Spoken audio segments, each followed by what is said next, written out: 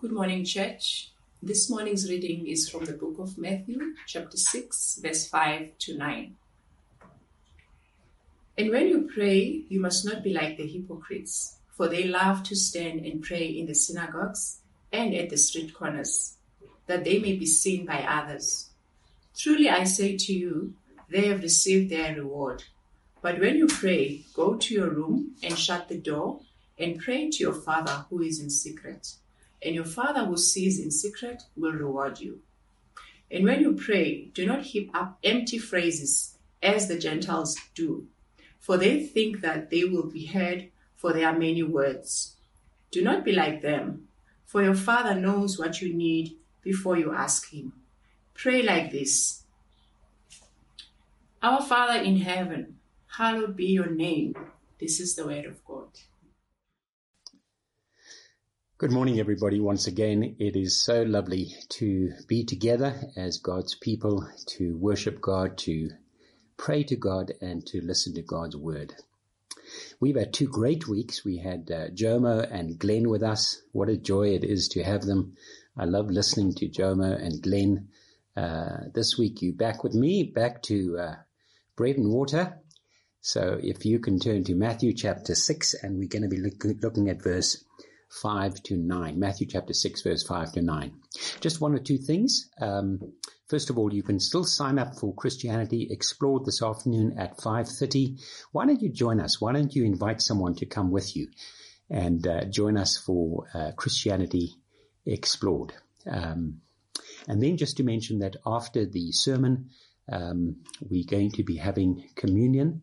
So when the sermon gets boring, you may want to get some bread and or a rusk or a biscuit or grape juice, water, because we'll have communion straight after we've listened to God's word.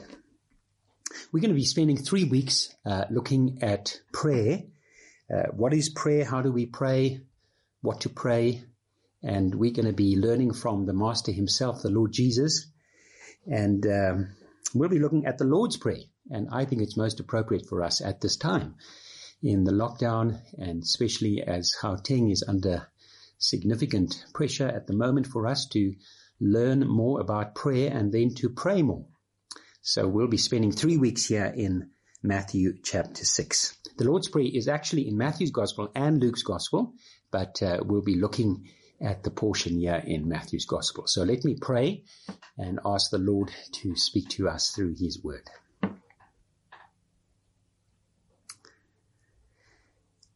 Father, we pray that you may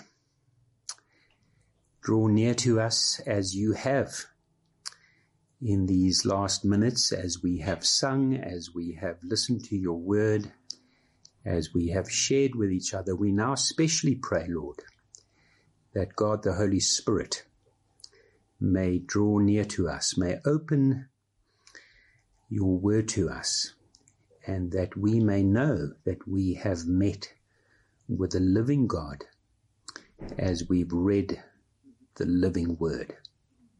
Meet with us, we pray, for Christ's sake. Amen. Every human being on planet Earth prays, or at least has prayed at some time in their lives. Perhaps you prayed as a child. Perhaps you prayed when you scored that goal. You certainly prayed when you were in a crisis. I don't think there are any atheists when there's a tragedy. Only human beings pray. There's no evidence that animals pray, except, of course, for the praying mantis. I have my doubts. So in one sense, prayer is natural, prayer is spontaneous. But in another sense, few things can be as difficult as consistent, regular prayer. In fact, if you want to make a Christian feel guilty, really guilty, all you have to ask them is, how is your prayer life? If you were to ask me, Martin, how is your prayer life? You would make me feel guilty. You know how it is? New Year's resolutions. Number 1, need to spend more time with the family. Number 2, need to exercise three times a week. Number 3, I need to pray more. Luke tells us that the disciples said to Jesus, Lord, teach us to pray. And so Jesus answered their request by teaching them what is known as the Lord's Prayer. It's an extraordinary prayer. It's 52 words. And yet it's been said by hundreds and hundreds of millions of people through the ages in every possible language under the sun. Now, as I said, prayer is both natural and unnatural to us. It's both. So in Genesis chapter 1, verse 26, it is natural to us. Why? Because we are made in the image of God. In fact, Genesis 2, verse 7 says, Then the Lord God formed the man of dust from the ground and breathed into his nostrils the breath of life. So all the animals, as human beings, were made of the dust, but only human beings did God breathe into them the breath of life. What that means is we have a spirit, we have a soul. We have a natural inbuilt ability to want to communicate with God. But it's also unnatural to us because of the fall. Genesis 3, our three great enemies, the world, the flesh, and the devil, are constantly persuading us not to pray. So the normal Christian experience, and I've been a Christian for many, many years, is a kind of a tug of war when it comes to prayer. So on the one hand, at times prayer is spontaneous, it's joyful, it's natural. But at other times it's so hard, it's so agonizing. That is the normal Christian experience. We have both the indwelling spirit and we have indwelling sin. So if you have that tug of war experience with prayer, well, you're in good company. I think that's one of the signs of a Christian, that we struggle from time to time with prayer. Sometimes it's joyful and natural and spontaneous, and other times it can be so difficult. And that's why we need to go back to the basics, back to the fundamentals. One of the greatest golfers of all time was Jack Nicklaus. And evidently, once a year, he would go back to his golfing coach and say to him, teach me again how to play golf. Now, Jack Nicklaus, I'm told, played exceptional golf, but he knew that he needed to go back to the basics, back to the fundamentals. So like the disciples, we go back to Jesus and say, Lord, teach us to pray. And that's what we're going to be doing as we work through the Lord's Prayer. So we're going to spend 3 weeks. This week will be somewhat introductory, and we're actually only going to deal with the first 4 words, Our Father in heaven. And then next week we'll have a look at verse 9 and 10, which concerns God's glory. And then the third week we'll look at verse 11 to 15, which speaks about our dependence on God's grace. So that's what we'll be doing. Let's dig in straight away. There are 3 principles that will help us as we unpack this passage that has been read to you. We want to look at 3 principles. The Lord's Prayer is from the Lord of prayer. Secondly, the Lord's Prayer is the prototype. And the third thing is that the Lord's Prayer starts with God. So let's dig in. Principle number 1, Lord's Prayer is from the Lord of prayer. So when you read the Gospels, and if you haven't read the Gospels for some time, do yourself a favor and read through the Gospels. Try and read through one of the Gospels in one sitting and get a bird's eye view of the man called Jesus, the man God called Jesus. Despite the fact that he was God, the Son of God, he was a man of prayer. He often prayed in public, but more often he prayed in private. So the Gospels give us numerous examples of Jesus, the Son of God, at prayer. Mark chapter 1, verse 35, we read, And rising very early in the morning, while it was still dark, he went to a desolate place, and there he prayed. Luke chapter 5, verse 16 says, But he would withdraw to desolate places and pray. John spends an entire chapter 17, where he records the final prayer of Jesus before the cross. So Jesus really is the Lord of prayer. So if we want to learn about prayer, I think the best place to go is to go to the expert and go to the best person to teach us. And like all experts, He doesn't give us a long list of rules and regulations.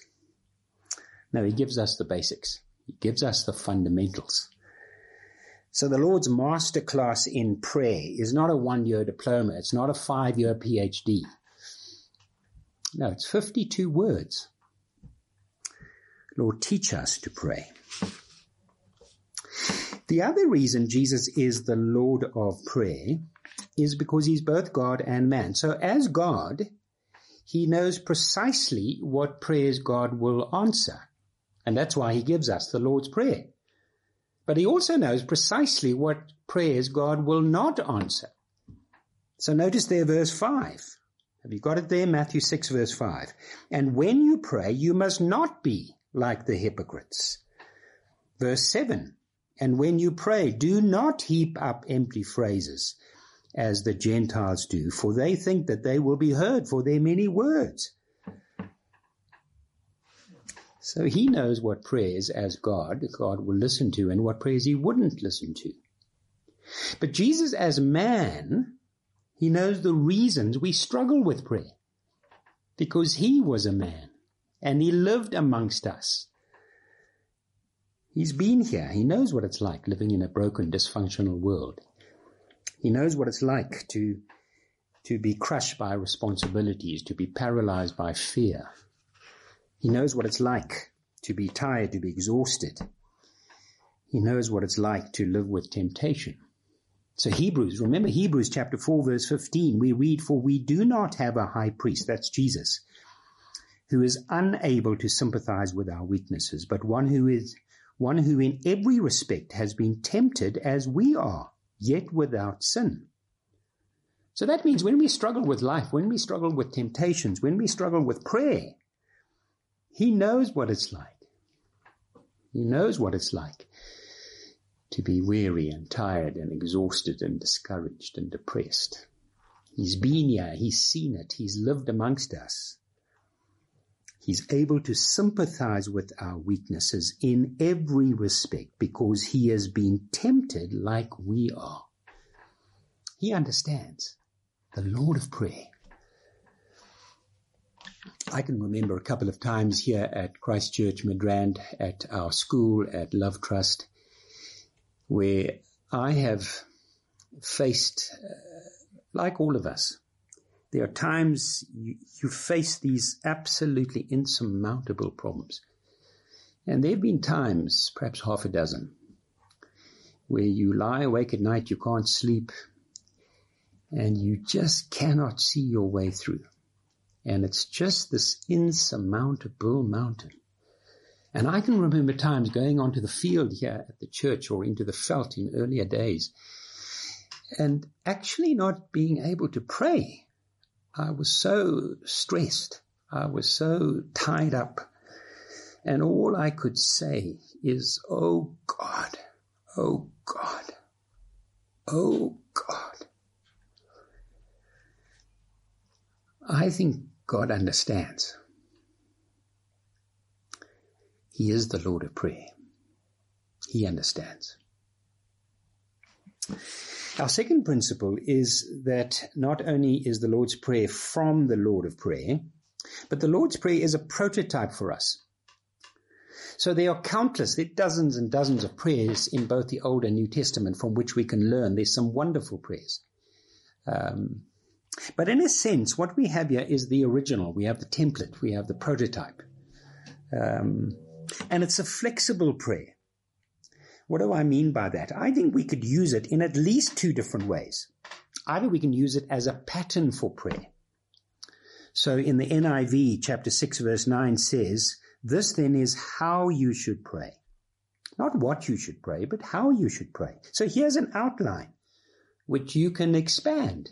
Here's the skeleton that you can flesh out. So it gives us the basic pattern, the basic principles to guide us in our prayers. And as I mentioned earlier on, there are two parts, there are two halves to this prayer. The first half is a concern for God's glory, your name, your kingdom, your will. And then the second half is a dependence on God's grace. Give us, forgive us, deliver us. So we have here a pattern. We have here a prototype of how to pray. And our first concern is not us. Our first concern is God and His glory and His name and His honor. And then we pray for our own needs. In a sense, it's a little bit like the Ten Commandments. The Ten Commandments have two halves. The first half is the duty towards God, and the second half is our duty towards our neighbor. And so we have that same division, that same pattern here in the Lord's Prayer. So it's a pattern for us. It gives us principles, gives us guidelines as how we are to pray. A second way I think we can use the Lord's Prayer is when we use the exact words. So turn with me quickly to Luke chapter 11, verse 1. So here's Luke's record of the teaching of Jesus on the Lord's Prayer. Luke chapter 11, turn to that, verse 1 and 2. And Luke says, now Jesus was praying in a certain place, and when he finished, one of his disciples said to him, Lord, teach us to pray as John taught his disciples. And he said to them, when you pray, say, Our Father. So it's perfectly normal for us to use the exact words. So we do that sometimes here at church. You may do it at school. You may do it in your personal devotions. You may do that in your family devotions. We can use the exact words. So it's not only a pattern and a skeleton, but we can use the exact words for our own prayers. Obviously, not in a mechanical way or a mindless way. It's not a mantra. No, we do so thoughtfully. We do so personally. We are mindful of what we are saying. So there are times when you may be so exhausted. Perhaps you've spent the whole night up with a screaming baby, or the whole week up with a screaming baby, and you don't have any energy to pray. You can pray the Lord's Prayer thoughtfully. Perhaps you've been under huge pressure, working long nights, weekends, it's year end, or there's just unbelievable pressure at work, and you just haven't been able to find time or energy to pray. Well, pray the Lord's Prayer before you go to bed, thoughtfully, mindfully of what you are saying. Sometimes you may be in a crisis. I know a family here in our church went through a huge crisis in their family. And when they got the news, they didn't know what to do. And so they decided just to hold hands and to pray the Lord's Prayer, which brought them peace, because the Lord's Prayer brought them to the Lord. So we can use it both as a pattern, and we can use it and use the actual words. Principle number 3. First principle is the Lord's Prayer is from the Lord of Prayer. Second principle is the Lord's Prayer is the prototype. And the third principle, which will be the longest this time, is the Lord's Prayer starts with God. So I want us to notice 3 things. Let's go back to Matthew. I'm still in Luke, Matthew chapter 6. 3 things about God in the Lord's Prayer, especially in these first 4 words. Verse 9, pray then like this, Our Father in heaven. So the most important thing that Jesus is telling us here is that prayer is not about methods or techniques. Do this, do that. It's not whether you sit or stand or kneel or hold your hands up or arms up. It's not about that. It's not techniques. It's theology. It's your doctrine of God. So the first thing Jesus teaches us is that prayer has to do with words. If prayer is words, it means you are speaking to another person. It means you have a relationship. You see, prayer takes its shape from the deity to whom you pray. So if your deity is impersonal, distant, unknowable, if your deity can be manipulated, well, then mechanical, ritualistic prayers will do. If that's the kind of God you have, he's impersonal, he's distant, Well, then it's verse 7. They babble like pagans, for they think that they will be heard because of their many words. The Hindus have a prayer wheel. It's like a cylinder. And they've wrapped a prayer or a mantra around that cylinder. And their belief is that you can turn that wheel. And it has the same effect, they believe, as saying the prayer. So it's purely mechanical. It's a ritual. You will have some Roman Catholic nuns who may recite Hail Mary 100 times while they're holding the rosary. You may even have someone taking the Lord's Prayer that we have right here and say, well, if I say it 100 times every day, God will bless me. Well, my dear friends, that is nonsense. What kind of God is chiefly impressed by the volume of your words or the number of hours or the mechanics of prayer? What kind of God is that? God is not mechanical so that we mindlessly appeal to him and think we can manipulate him. I mean, what kind of God is that? Another example of the deity you worship is that if your God is the cosmos or Mother Earth, or if your God is your inner being or your inner consciousness, well, then mindless contemplation will do. You empty your mind. It's a mindless. Buddhism teaches, Buddhist practice for years, how to empty their minds of all thought so that they can meditate. Now, my dear friends, if your God, our God, is a person, if he is knowable, if he hears, if he listens, if he speaks, well, then prayer is words. It's talking. Speech is how persons relate to each other. So God is not a force that we relate to him by feeling him. God is not an idea that we relate to him by thinking about him. No, he's a person. How do we relate to persons? Well, we relate to persons by listening to them and speaking to them. And God speaks to us through his word, and we speak to him through prayer. So prayer is not techniques. Prayer is theology. Who is the God you are speaking to?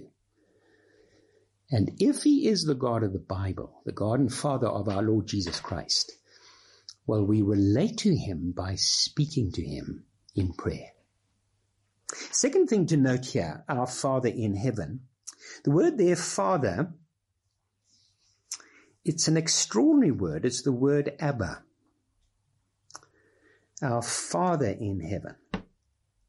What an extraordinary concept that you can speak to the creator of the universe. You can speak to the judge of all the earth. You can speak to the sovereign Lord and call him my Father. Well, of course, that means that I must be his child, his adopted child. The original word in Aramaic was Abba, which has the idea, so it's important that we get this right, it has the idea both of intimacy and respect. So in translation, Abba is more than just father, but it's more respectful than just daddy. It's something like dear dad, something like dearest father. In French, it's papa. So Jesus tells us to begin our prayers by addressing the transcendent creator of all the universe and call him dearest dad. I mean, what on earth was Jesus thinking? In the Jewish culture, you would never describe or call or pray to God as Father. You would speak to him as Jehovah, as Yahweh, as Creator, as Sovereign Lord. In fact, the word Father is only used in this context 14 times in the Old Testament, and each time it's an impersonal reference to Israel, not to an individual. So he speaks of Israel's father. He doesn't speak of Abraham's father. So Jesus was the first one to make the fatherhood of God personal. No one in the history of the world, in any religion, ever addressed God as Father. You couldn't make this up. You see, what Jesus wants us to understand is because of the cross, because of the substitutionary death of Christ, which at this point is future, because of God's amazing grace and his forgiveness to sinners like you and me, we can be adopted into God's family. We are not servants. No, we are sons and daughters. We belong. I think many of our problems with prayer originate from our failure to comprehend these first two words. The key to growth in prayer is not better techniques, it's better theology. Some of you come from, and I know this, some of you being your pastor, some of you come from dysfunctional families. You've had dysfunctional fathers. You've had absent fathers.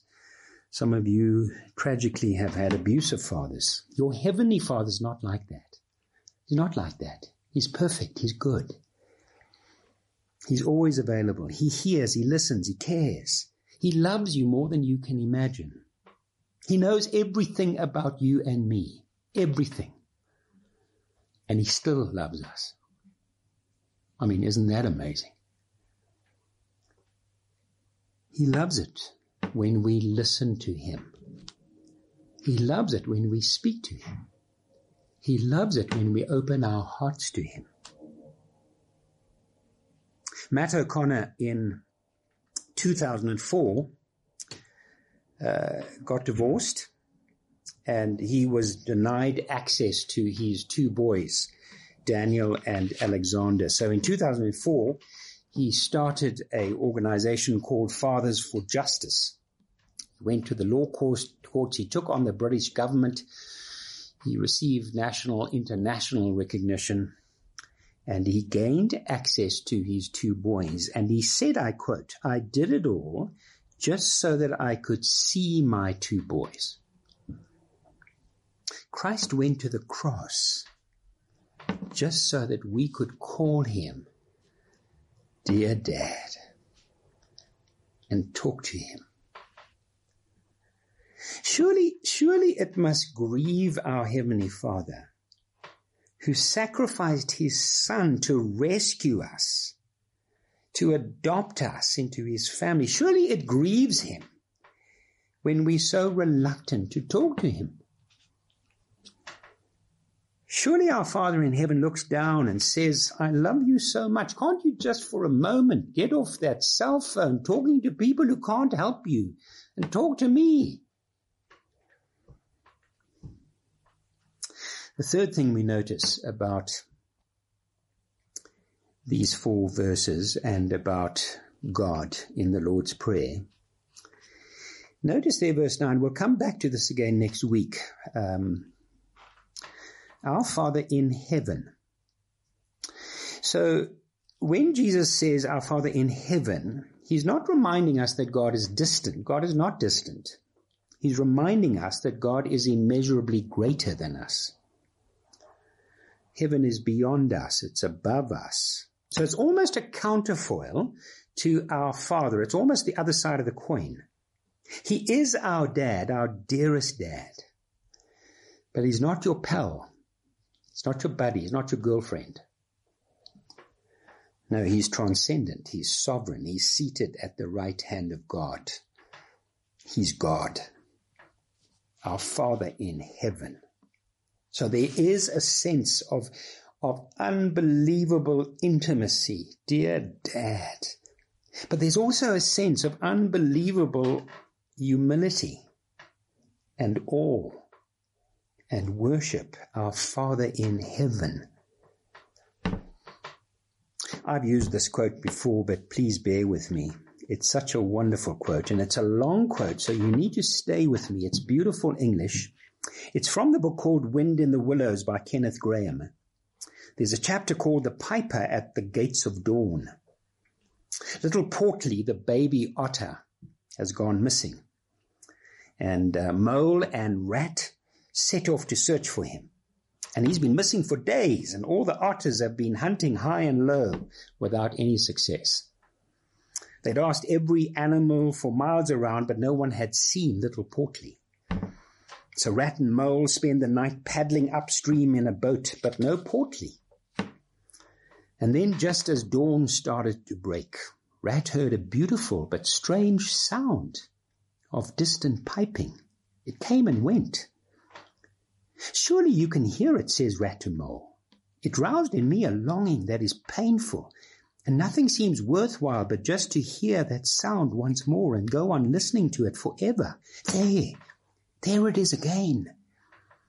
Then suddenly the Mole felt a great awe fall upon him, an awe that turned his muscles to water, bowed his head, and rooted his feet to the ground. It was no panic terror.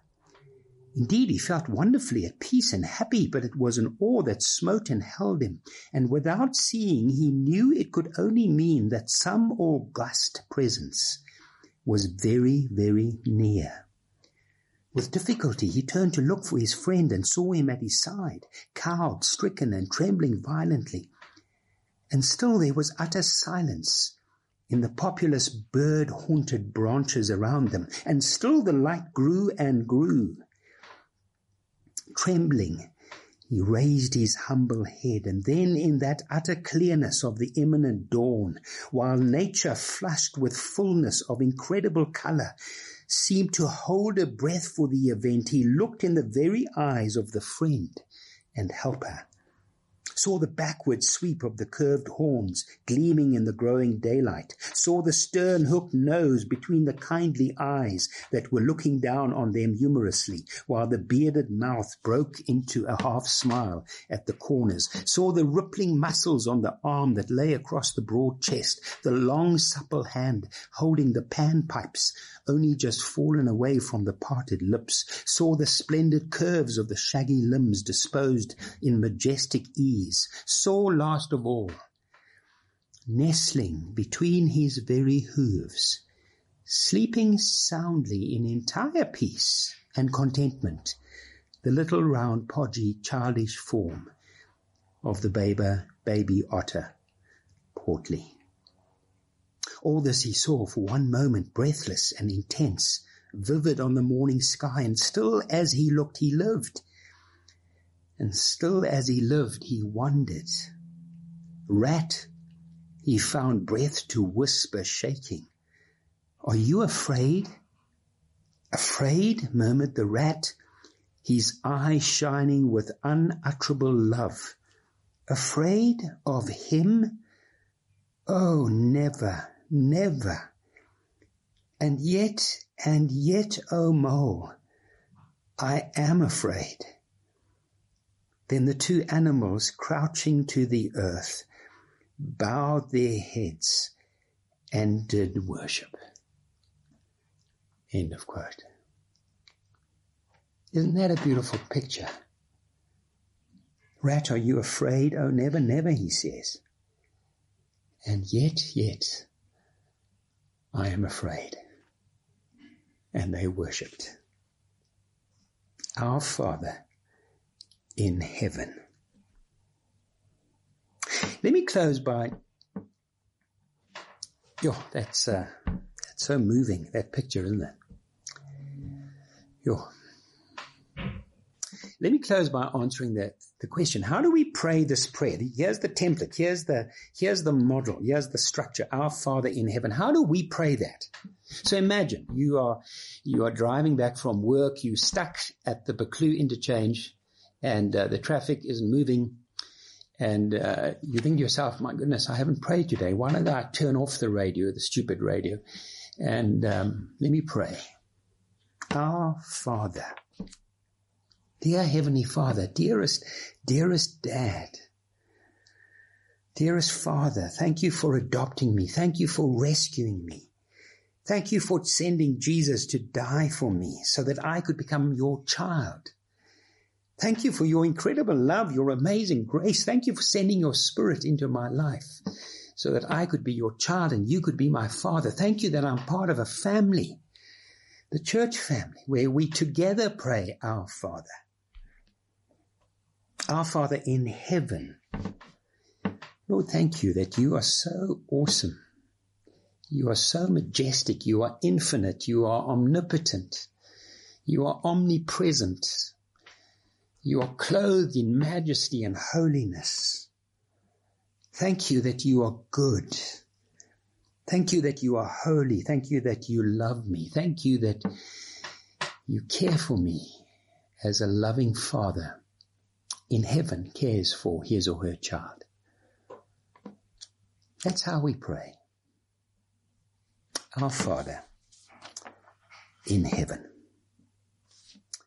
Well, let's pray together.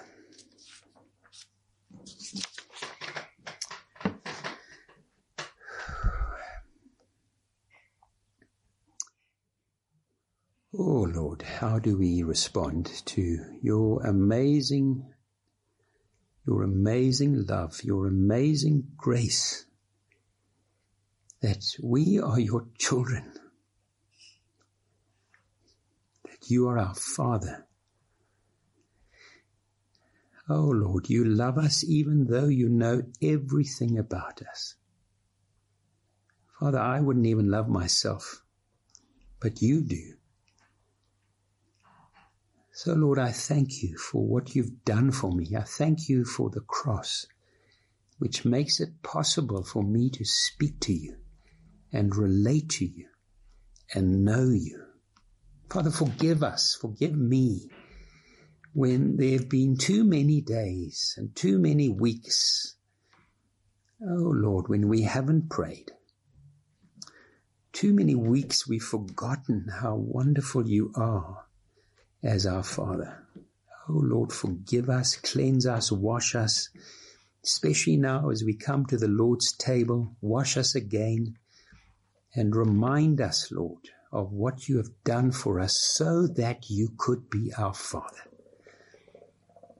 Lord, work in us and help us, Lord, to be more committed. Give us your Spirit, Lord. We can't do this ourselves. Without your Spirit, without your presence, without your power, we can't do these things, Lord. So will you help us, and by your Spirit, fill us and empower us that we may know you more and more. And we pray all these things for Christ's sake. Amen. Well, having sat under the authority of God's word and having reflected on the wonderful fatherhood of God, we come now to the Lord's table, where we remember how we became his children. Now, if you haven't yet, you may want to quickly get some bread or a biscuit or a rusk, or get grape juice or orange juice or water. Doesn't really matter. There's nothing magical about the bread or the grape juice. We remember what Christ has done for us through these symbols. So you may want to get that now. While you're getting it, there may be children and teenagers who have joined us. You are most welcome if you know and love the Lord Jesus Christ. So that's the most important thing. And when we come to the Lord's table, whether you are old or young, we always do so thoughtfully, seriously, reflecting on what God did to make us his children, the cross. So that's what we do at the Lord's table. There's nothing mystical about what we're doing. No, we remember these wonderful, wonderful events, these wonderful truths of what Christ did for us so that we could be his children. I'm going to read from the prayer book that helps us. It's really just words from Scripture. And then when I drink from the cup and eat of the bread, join me as I do so. So join me as I drink, as I eat, then you do so as well. On the night that the Lord Jesus was betrayed, so that's the night before Passover, he took bread, and when he had given you thanks, he broke it. He gave it to his disciples, saying, "Take, eat. This is my body, which is given for you. Eat this in remembrance of me."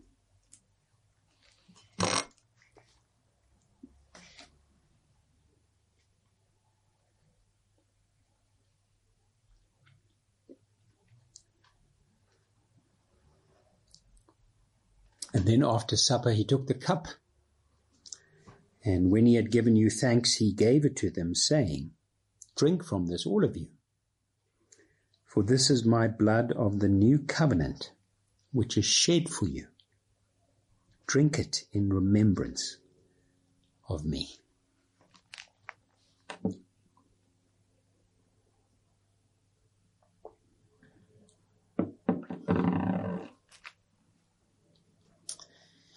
Well, let's pray.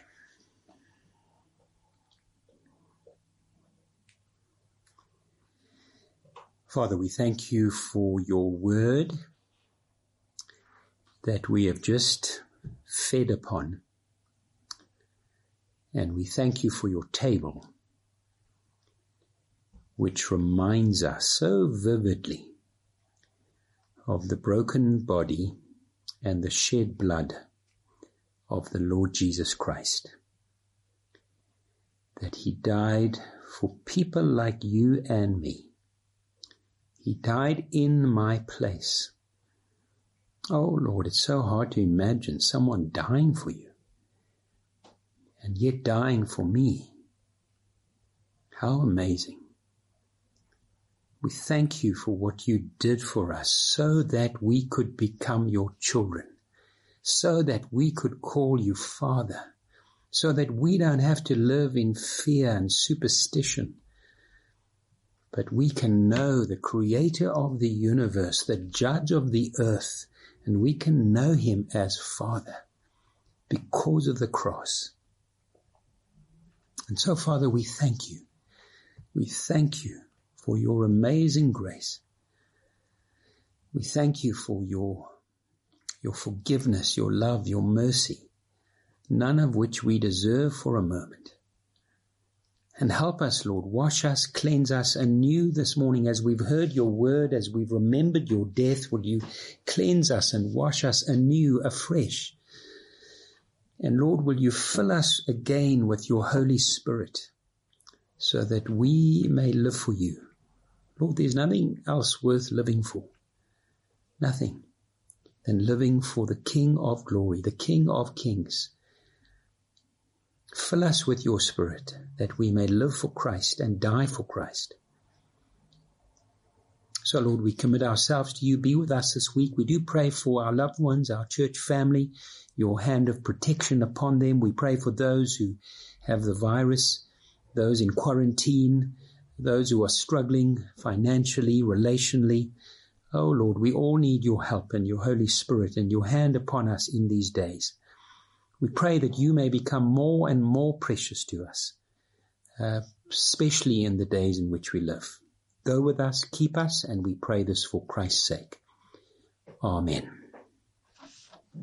So it's been great to have you here with us today. Thank you for joining us, and we'll be back next week, God willing, Matthew chapter 6, and we'll continue from verse 9, Our Father in heaven. God bless you. Have a good week.